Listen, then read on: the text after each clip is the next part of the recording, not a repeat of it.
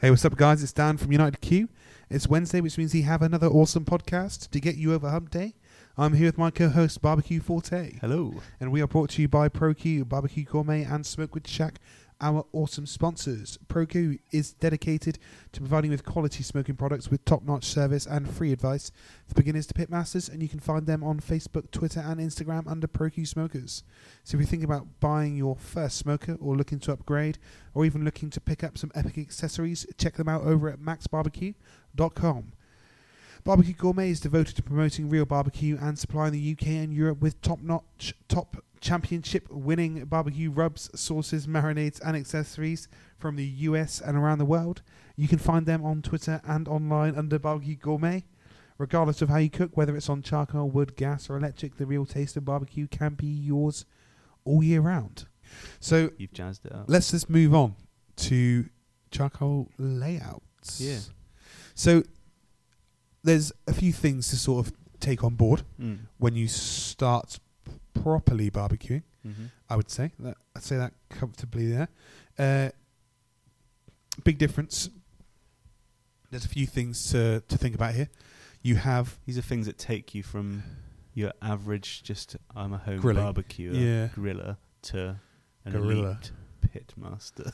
yeah, This is going to make you level up in these are life. the things for you to really learn. And should we start off? Well, let's just start off with two-zone cooking. So your two-zone cooking is a hot area and a cool area Mm-hmm. as such. So your hot area will be sort of directly over charcoal, and so what you do is you position charcoal to sort of one side of the basket, and then you can have a hotter temperature directly over it, and you have a sort of a cooler temperature away from it, sort of a less direct heat where you could sort of roast items and stuff like that. Obviously, if you close the lid, then what you then get is a sort of oven sort of style. Mm. You create an oven in there, and you can roast stuff and all the rest of it. But also without the lid on, you can actually two-zone. You can use the cooler area to cook stuff. So basically, if something's becoming a little bit more done, you move it to the cooler area. Mm-hmm. You can cook stuff, like edge it closer and use the radiant heat from the hot area to cook stuff. There's plenty of options there. So two-zone cooking. Yeah. So that gives you the ability to have direct and indirect cooking. Yep. And then moving on slightly, you have the term there, indirect and direct. Mm. So you can actually a great way to describe this is in the drum smokers and in the bullet smokers. You've got the water pan or the deflector sheet. And in the ceramic as well, you have a... Yeah, and in the ceramic you have a deflector plate. Yeah. That's the word I was looking for. Mm-hmm. And what that does is that is directly in between the food and the heat source, which then creates an indirect heat source. Mm-hmm. So that's that there. Mm-hmm. And also direct cooking is like your standard grilling. But also there's two types of that. So you can have like sort of long distance direct Mm-hmm. and sort of close direct, or even very, very close and go caveman dirty. And a great way of doing that is like you've got the different shelves in the ProQ or in the WSM and in the... Do you have shelves in the ceramics? Yeah, if you buy you it, don't you can buy like a grill extender, so you can add it up higher. So again, like you can still direct grill, so there's nothing in between, but you could have it up higher, so it still takes a little bit. It still cooks it a little bit slower than what it would lower down, or it protects it from burning, or whatever else there is there. And yeah, Mm-hmm. so when you're using, say you're using like a Weber kettle, other kettles are available, but like there's a few different methods for achieving like low and slow long cooks.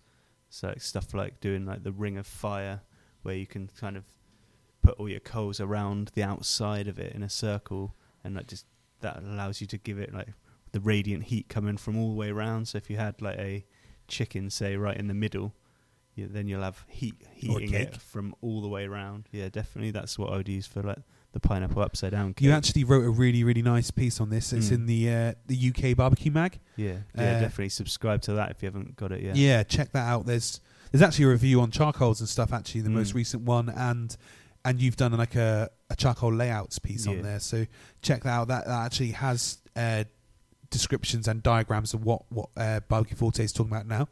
But then you have the snake method. Yeah, and that's what I would, when I was into my low and slow in the Weber kettle. Yeah, I would always use the snake method. That was what I did. And again, like when you get to know your grill, like the size of it and stuff like that, you'll know how many you build your snake up with. But like typical, like starting at around 3 to 4 to 5, like depending on how big your unit is, you set up a snake, which is charcoal running around, like it's like the same as the ring of fire. So it runs around the outside, but you don't join up. You leave a gap. So you could take it right the way up and around and just leave a small gap. And that will give you a longer cook, obviously, or like you could just do half the way around, or whatever you choose to do. That is your timing, and the amount of coals you use to build up your snake is your heat. And then you light up a little selection. So say you're using 3 or 4 or 5 in your snake, you light that many up. So just a handful of charcoal, light it up, and then add it to one end of the snake, and then it burns nice and slowly around.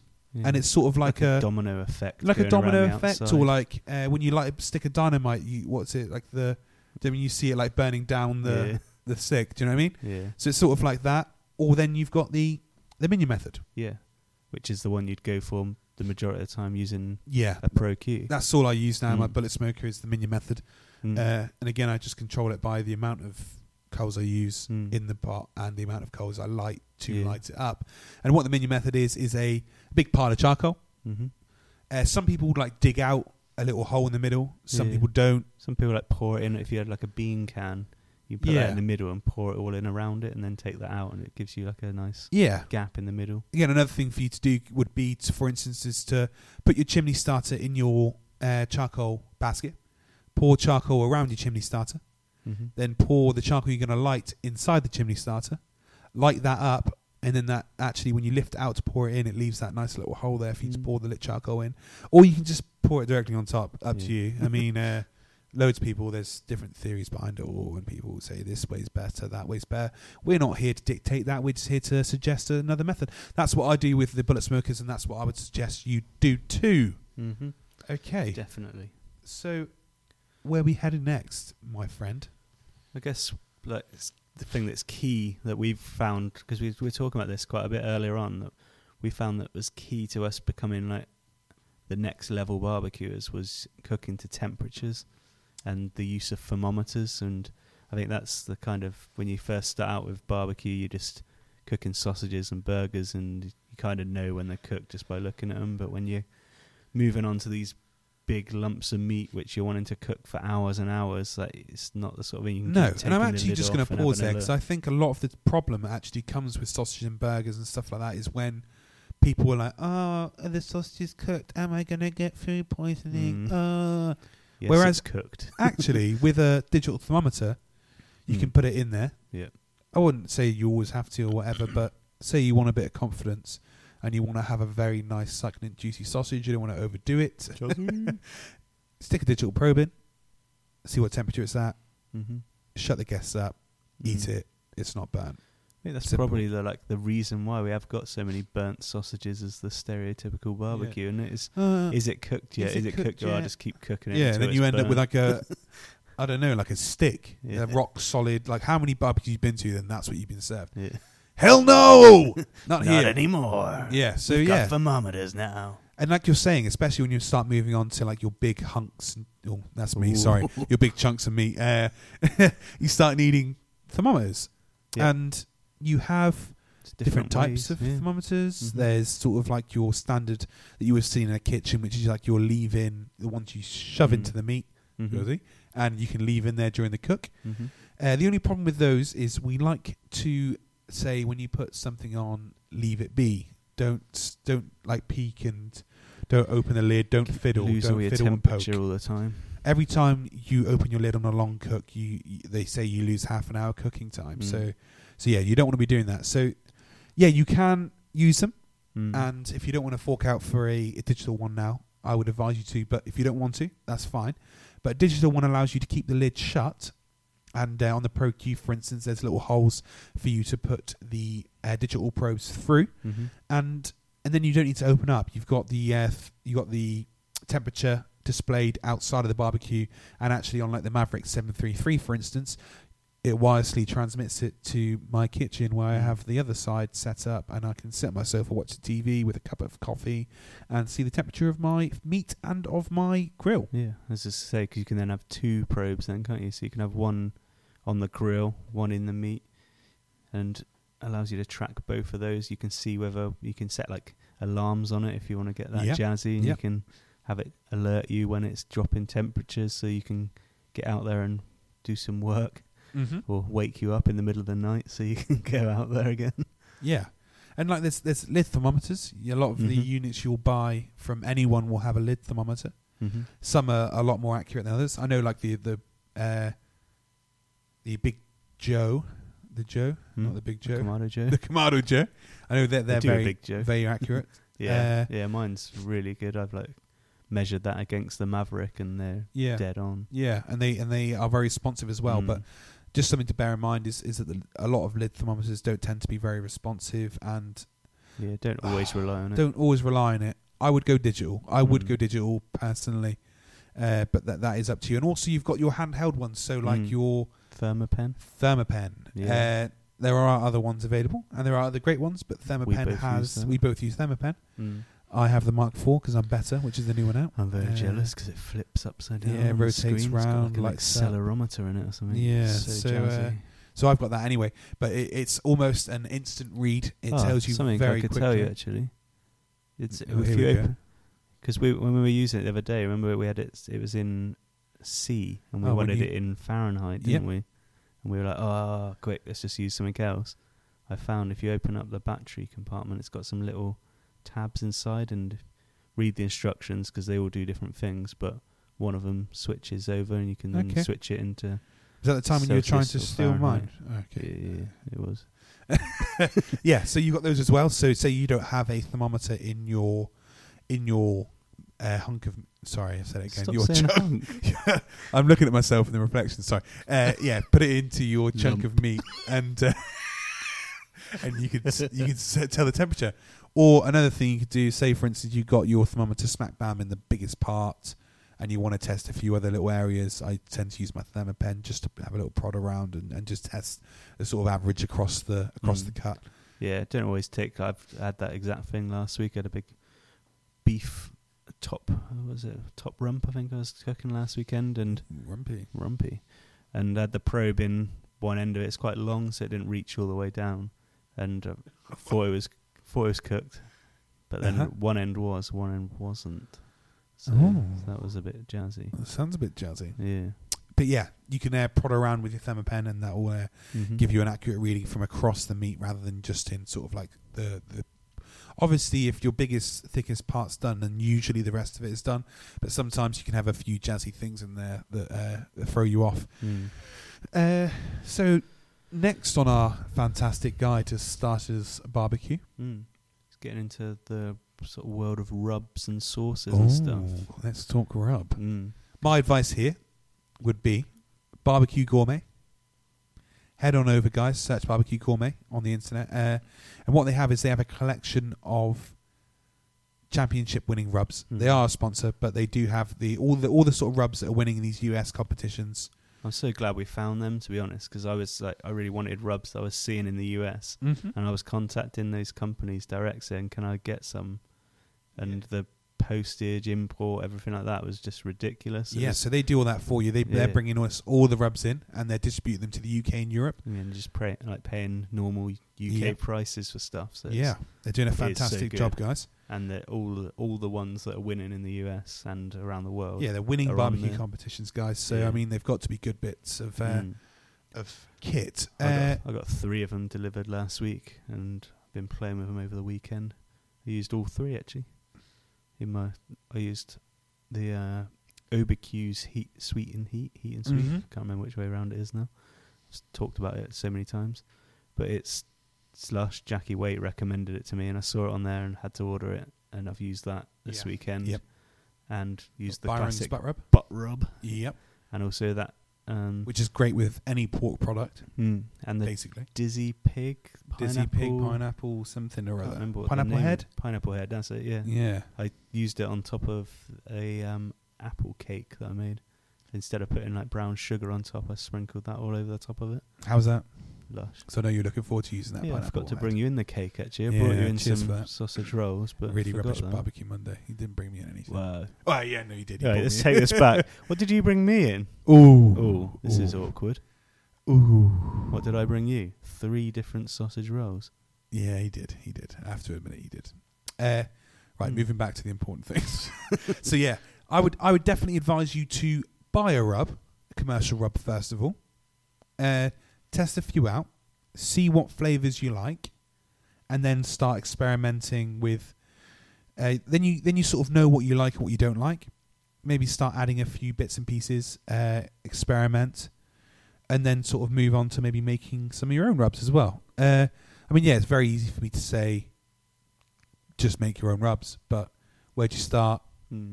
How do you experience some of the flavourings that aren't available very easily here? How did you get the quantities right and the sort of the matrix of putting it together right? There's a lot of different variables, and yeah, okay, you could just go away and make it now yourself, but I do enjoy making them myself. Yeah. It's a good experience as well. It's part of it, I think, isn't it? Of learning about definitely the different flavours, but it always comes down to like quality stuff as well, doesn't it? Yeah, definitely. When it comes down to like paprika's like one of the key ingredients in a lot of the dishes. You need to make sure you're getting a good quality one because you can really, really taste the difference. Oh, hugely. And again, like just quantities, a tiny little bit of good quality paprika can massively change a dish compared to like you could use like a tablespoon of like some of the supermarket stuff and like barely even know it's there.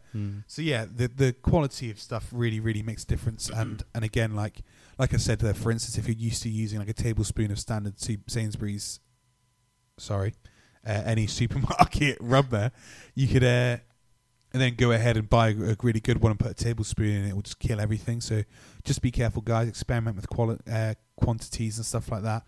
That's why I'd say to sort of get a commercial one first of all, because it gives you an idea of what you like and what you don't like, how to balance things properly. But yeah, anyway, it's up to you guys. Supermarkets are even selling like some rubs and sauces as well now. Yeah. Got some red sauces. Oh, yeah. I really like those. Asda are knocking reds out. And Sainsbury's as well. Yep, Sainsbury's as well. Yeah. And they got the sauces as well, don't they? Yeah. Cool. There's loads, and that's another thing, BBQ Gourmet sell loads and loads of awesome sauces, so check those out. Awesome sauces. But yeah, so the supermarket's selling a few now. I mean, yeah, you can like get the South Carolina mustard and that from Reds. It's like one of my favourites. Started making it myself now because I was buying it too often, but it's so good. Yeah, I think we've sort of covered that there. What's next on the barbecue list? I'd like to just touch on the fact that I was quite into buying quite a few different books when I first started out, and some were really, really good, and some are still on the shelf. Ooh, can we? I'm not going to name the ones still on the shelf. It's unfair. But you can imagine if you just go into like a random bookstore and there's 50 things you can cook on a barbecue from someone you've never heard of before, it's probably not the best book in the world. Some of it didn't even look like it ever touched a barbecue, I think, in those books. But where my favourite book that's got me like really into barbecue, I guess, is going to be Red's The Meat Bible. It's awesome. It's got so many good recipes in it. It's just almost like every page is something you'd want to cook. I love that book. It's really good. Then I really, really enjoyed that Ginger Pig book as well. I'm still reading it, but I've still never like got to the recipes part of it. I'm just like so into the butchery part at the beginning and learning about the different breeds of the cattle and different cuts of meat and stuff. And I think if you want to learn more about that side of things, it's a really, really good book for like the kind of ins and outs of like what makes a good animal and which breeds have come together to form the perfect meat. Aaron Franklin's is very similar to that, and it's like a great story to read. Actually, you read it, and it's like his like the meat manifesto. Yeah, the meat manifesto. Yeah, he starts off like talking about how he grew up in a barbecue sort of restaurant environment with his parents, and he tells us a bit of a story, and then he talks about the different types of smokers, gives you a bit of an education, and then moves on to some recipes later on. But it's not your standard recipe book. It's a little bit different, but it's a really, really good one. Yeah, and Grill Stock have literally just released one, Yeah. which is awesome. Yep. I actually genuinely haven't had enough time. I'm just going to tell you, actually, it was released this week. So whenever we choose to release this, we haven't had a chance to probably have a look yet. It's We've flicked through and it looks awesome. I can't wait. We both had it on pre-order. There on one of my favourites, I think. Yeah, but and it's early.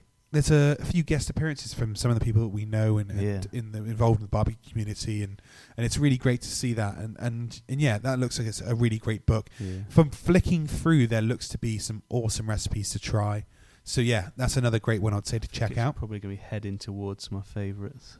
Yeah. I would like to just sort of maybe mention Ben Tish's here one second, because it puts another spin on things for me, and we're always looking at barbecue from a different perspective, me and you, in the fact that we absolutely love low and slow American US style barbecue, but at the same time we are trying to always identify British barbecue in itself and promote using British products and produce, and also what Ben actually does is he brings the sort of spin of the Mediterranean sort of Italian and Spanish feel to his cooking. Mm-hmm. And that's something that I really, really like. And Richard Holden, actually, in a few of his recipes, he brings a real sort of English vibe to his recipes. So there's really great to throw them into the mix there. I just think probably the last tip, I guess, after you've got a few good books there, because there's lots of recipes online, but I think when it comes down to these books we've mentioned now, these are like real tried and tested recipes, and I found quite a few online ones which don't turn out as well as you first think, but there are millions of good websites out there and great videos on YouTube and stuff to watch. Is it the Barbecue Pit Boys? Their videos are real funny to watch, and I've cooked some awesome stuff from them before. They've done their like beer can burgers and stuff like that. They had a real big following of people trying out all different things from that. Do you see? I saw it over the weekend actually. I don't know if I shared it with you. Stephen Reichland did like a pork like breakfast burger. Did you see it? It was like I did. with the egg in it. Yeah, I did. Yeah. It was pretty cool. Yeah, I wanted to try that. I thought about it after I'd just made all those sausage rolls with all that pork, that sausage meat. I could have made some of those. And I was like, you did. Damn. Yeah. One thing we've sort of brushed over completely here, and I'm going to have to just put you in a headlock a second here and drag you back to the studio. Smoke. Never heard of it. The thing that we all said it earlier. All love. Well, not really. Not really. Right. We said it could happen on a gas barbecue. Mm-hmm. So smoking woods. Smoking woods and smoke. Right. Delete this episode. Let's go back. I'm just going to delete you because I asked you where we're going next, and you've just taken us to a point of no return. This is the thing of right. I'm in charge, so you messed up. Yeah. Anyway, right. I'm going to bring it back now. You're back with Dan, and I'm taking over again, so you're in safe hands. This is awkward. Right. Smoking woods, guys. Carry on. Do you have... And this is going to take me off on a tangent already, because I'm going to start with dust. Everyone loves Don't dust. use dust to hot smoke. You use dust to cold smoke. A CSG, which is a cold smoke generator from ProQ, is an amazing bit of kit. Looks like a little maze. No pun intended. Looks like a little maze, and you put your dust in. You put a little candle, a little tea light candle on one end, and after about a minute, you'll have a luscious smoke for about, or depends how much you fill it up and stuff like that, but for about 12 hours, and it will burn out smoking stuff without putting out any temperature at all. So no worries about it, anything going wrong with the food or it getting to an unsafe zone temperature or anything like that. So you use your dust to cold smoke. I also happen to have a tube which is very similar to the Amazon tube, which is from the US, and that uses pellets. And you can use pellets for hot smoking, I guess. I just wouldn't advise it. You can use those for cold smoking too. So you fill your tube up, light one end, and it burns down there nice and slowly, and it works really well as well. So those two there are great for cold smoking. Then I'm going to move on to your chips. My chips.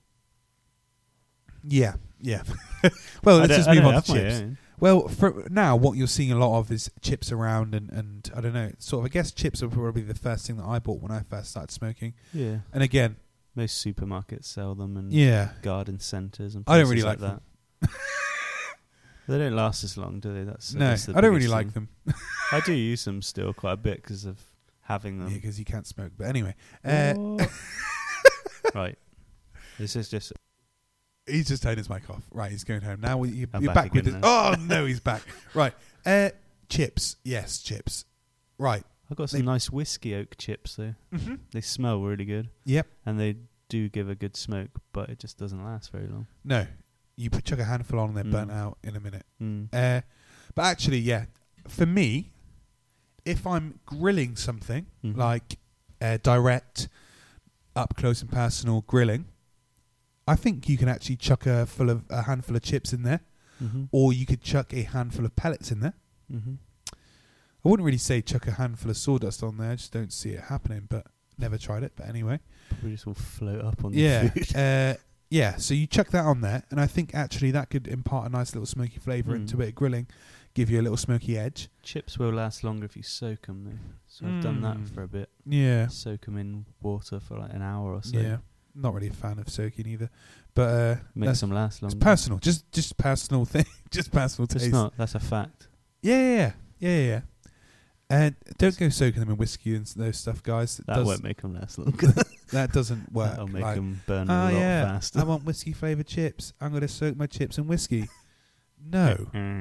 Whiskey-flavoured chips and whiskey-flavoured chunks come from wood that has been used to hold whiskey for months, years, the rest of it. So it's really had a chance to impart flavour, whereas soaking your wood chips in a bottle of whiskey for half an hour or an hour is a waste of good whiskey.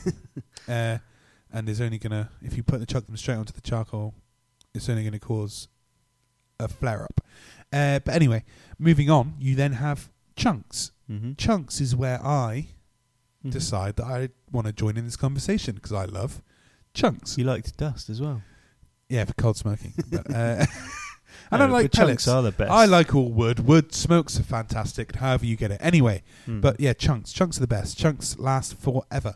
I sometimes actually genuinely do like big old cooks and like hours, cook for hours, then close my vents off because I'm finished and I want to save the charcoal in it. So I close my vents off, shut it all off, and then the next day, because I'm lazy like that, I open it all up and I've still got like next week.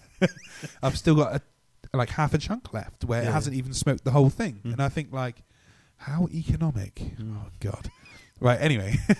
And you definitely want to check out Smoke with Shack. Smoke with Shack are producing fantastic wood. They're producing dust. They're producing planks. They're producing chunks. Yeah, everything we just mentioned. Everything we just mentioned, they're producing. And also ProQ are putting out nicely measured chunks. They're putting out a lot of chunks. And they've just released a new whiskey. Whiskey oak barrel. And it is phenomenal. Like when I was down visiting the ProQ guys, Ty opened up a bag and I almost just fell over drunk. It was so good. It genuinely smelled like you just pour yourself a fresh glass of whiskey and take a whiff. It actually genuinely smelled like that. And it was a single malt barrel that they've got, and that's what they're using. And it's a fantastic product. So guys, check that out. And like I said, Smoke with Shack, they sell amazing quality wood and the service is phenomenal. Yeah. So back to chunks.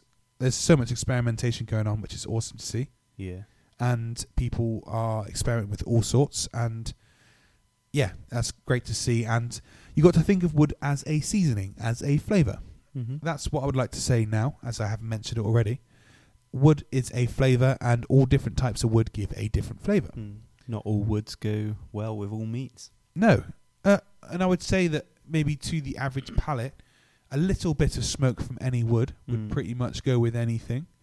But when you start layering on flavours and stuff like that, there's definitely certain woods work a lot better with certain things and certain woods work not as well as other things. Some definitely have like a much heavier flavour, don't they? Yep. Darker almost in taste. Do you know what I mean? Yeah, definitely. It's a tricky like description to give it, but like that's what I feel like sometimes using certain like the mesquite or something. It's got a real mesquite can go very wrong very quickly. Be very careful with mesquite. Use it, and that's one of the woods you probably will see in chunks.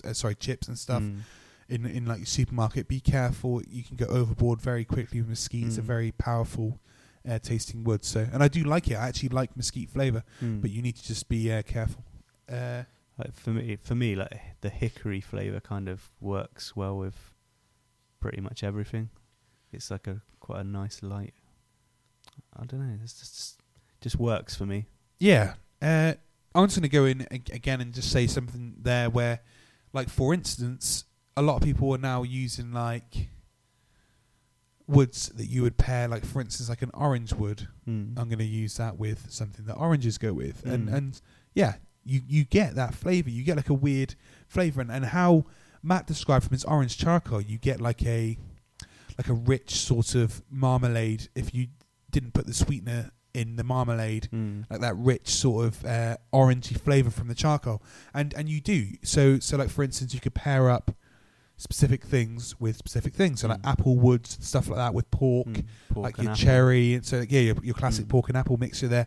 And they give a different flavour. So yeah, experiment with woods, mix woods. Yeah. Woods that was new to me until a while ago, wasn't it?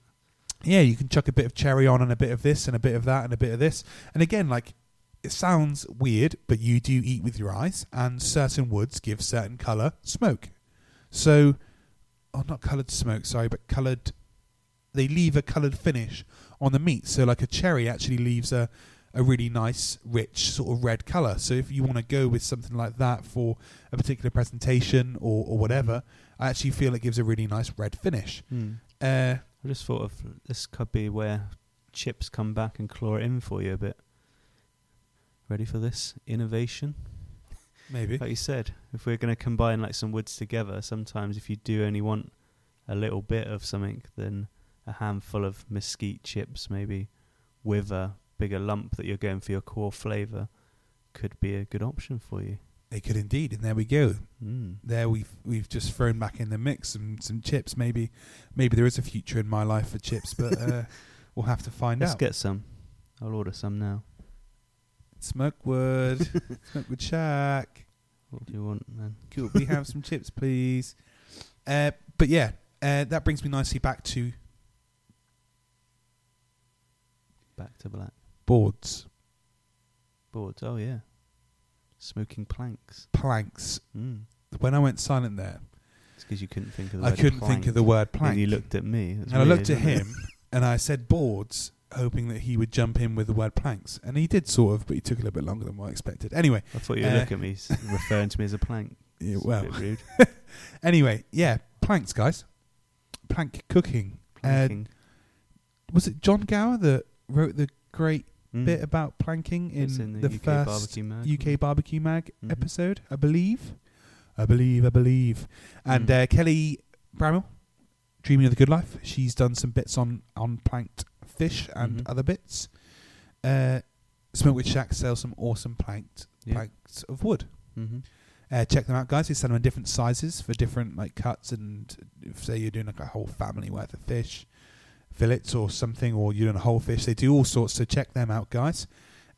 Planks are a great way of imparting flavour, smoky flavour into certain things.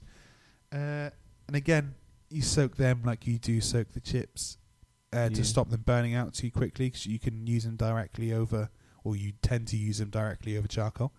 I mean, that's another thing I just want to touch on there. I wouldn't bother soaking your chunks. Don't need to. Don't believe in it. Never done it. And like I said, I've cooked for hours and still had chunk left, so there's no point. Like, do you know what I mean? Like, there is no point. They work very hard. Well, good companies like Smokewood Shack and ProQ work very, very hard to create a controlled environment to bring their wood down to a certain moisture level, etc., and age it perfectly for your consumption. Do not then go and put it in a bucket of water for a few hours. Like, it just doesn't make sense. Do not do it. Yeah. Getting a bit jazzy. You're very demanding, aren't you? I know. So the worst thing is I'm an extremely opinionated person, and I... Probably the wrong person for this. Yeah. Right. So we find someone else. We bring someone else in there. Anyone else want to come do this job? But yeah, where were we with planks? John Gower. Yeah, we just did salmon. We're just pushing it his way. Yeah, ask him. You deal with planks, and Kelly, you deal with planks. No, a great way of cooking. A completely different, again, like a whole new realm of something else to try. Check that out, guys, in the UK Barbecue Mag and Dreaming of the Good Life food blog with Kelly. We used them on the Great British Barbecue often. I did indeed. I used them to cook fish on there. They're great, really, really great for fish, but actually they're good for a lot of other things as well, and it's worth experimenting with. Salmon's the thing that you always see, really, isn't it? It's yeah. Typical thing. If you see the hairy bikers who are even cooking on wooden planks of salmon. Those hairy bikers. Little jazzy bikers.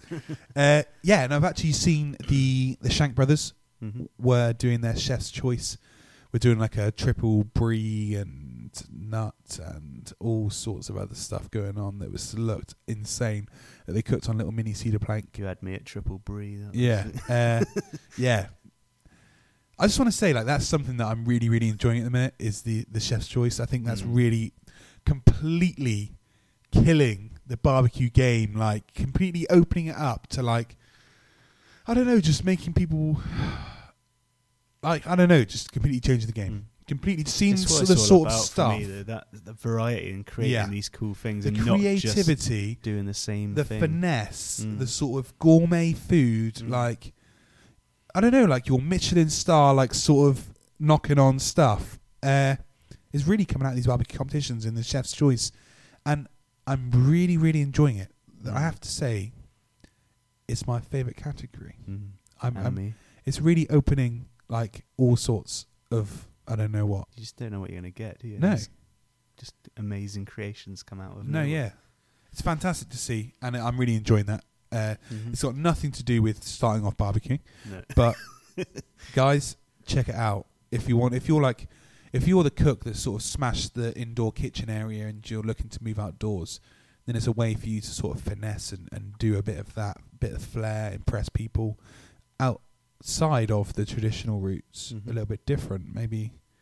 I mean, because obviously a perfectly cooked rack of ribs or brisket or pulled pork or some one of your other normal standard chickeny goodness dishes are going to blow people's socks off, minds and everything else when cooked properly.